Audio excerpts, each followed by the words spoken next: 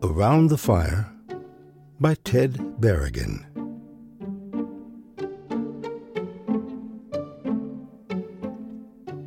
What I'm trying to say is that if an experience is proposed to me, I don't have any particular interest in it, any more than anything else. I'm interested in anything. Like, I could walk out the door right now and go somewhere else. I don't have any center in that sense.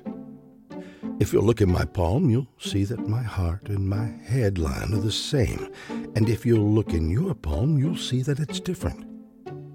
My heart and my head feel exactly the same. Me, I like to lay around on a Sunday and drink beer.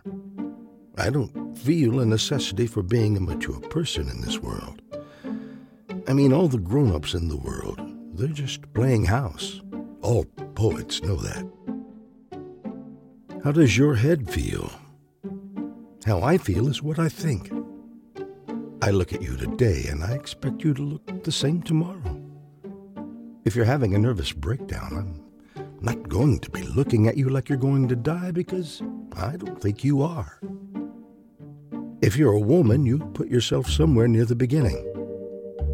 And then there's this other place that you put yourself in terms of everybody. The great cosmetic strangeness of the normal, deep person.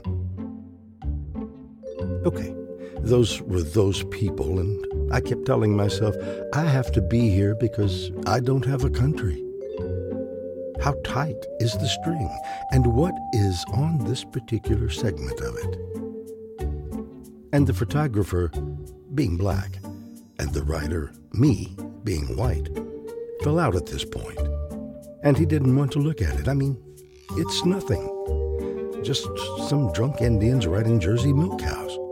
But I wanted to see it. I mean, it was right in front of my eyes, and I wanted, therefore, to look at it. And death is not any great thing. It's there or it's not. I mean, God is the progenitor of religious impetuosity in the human beast. And Davy Crockett is right on that. I mean, he's going to shoot a bear, but he's not going to shoot a train, because the train is going to run right over him. You can't shoot the train. And I always thought that there was another way to do that. And it is necessary to do that, and we bear witness that it is necessary to do it. The only distinction between men and women is 5 million shits.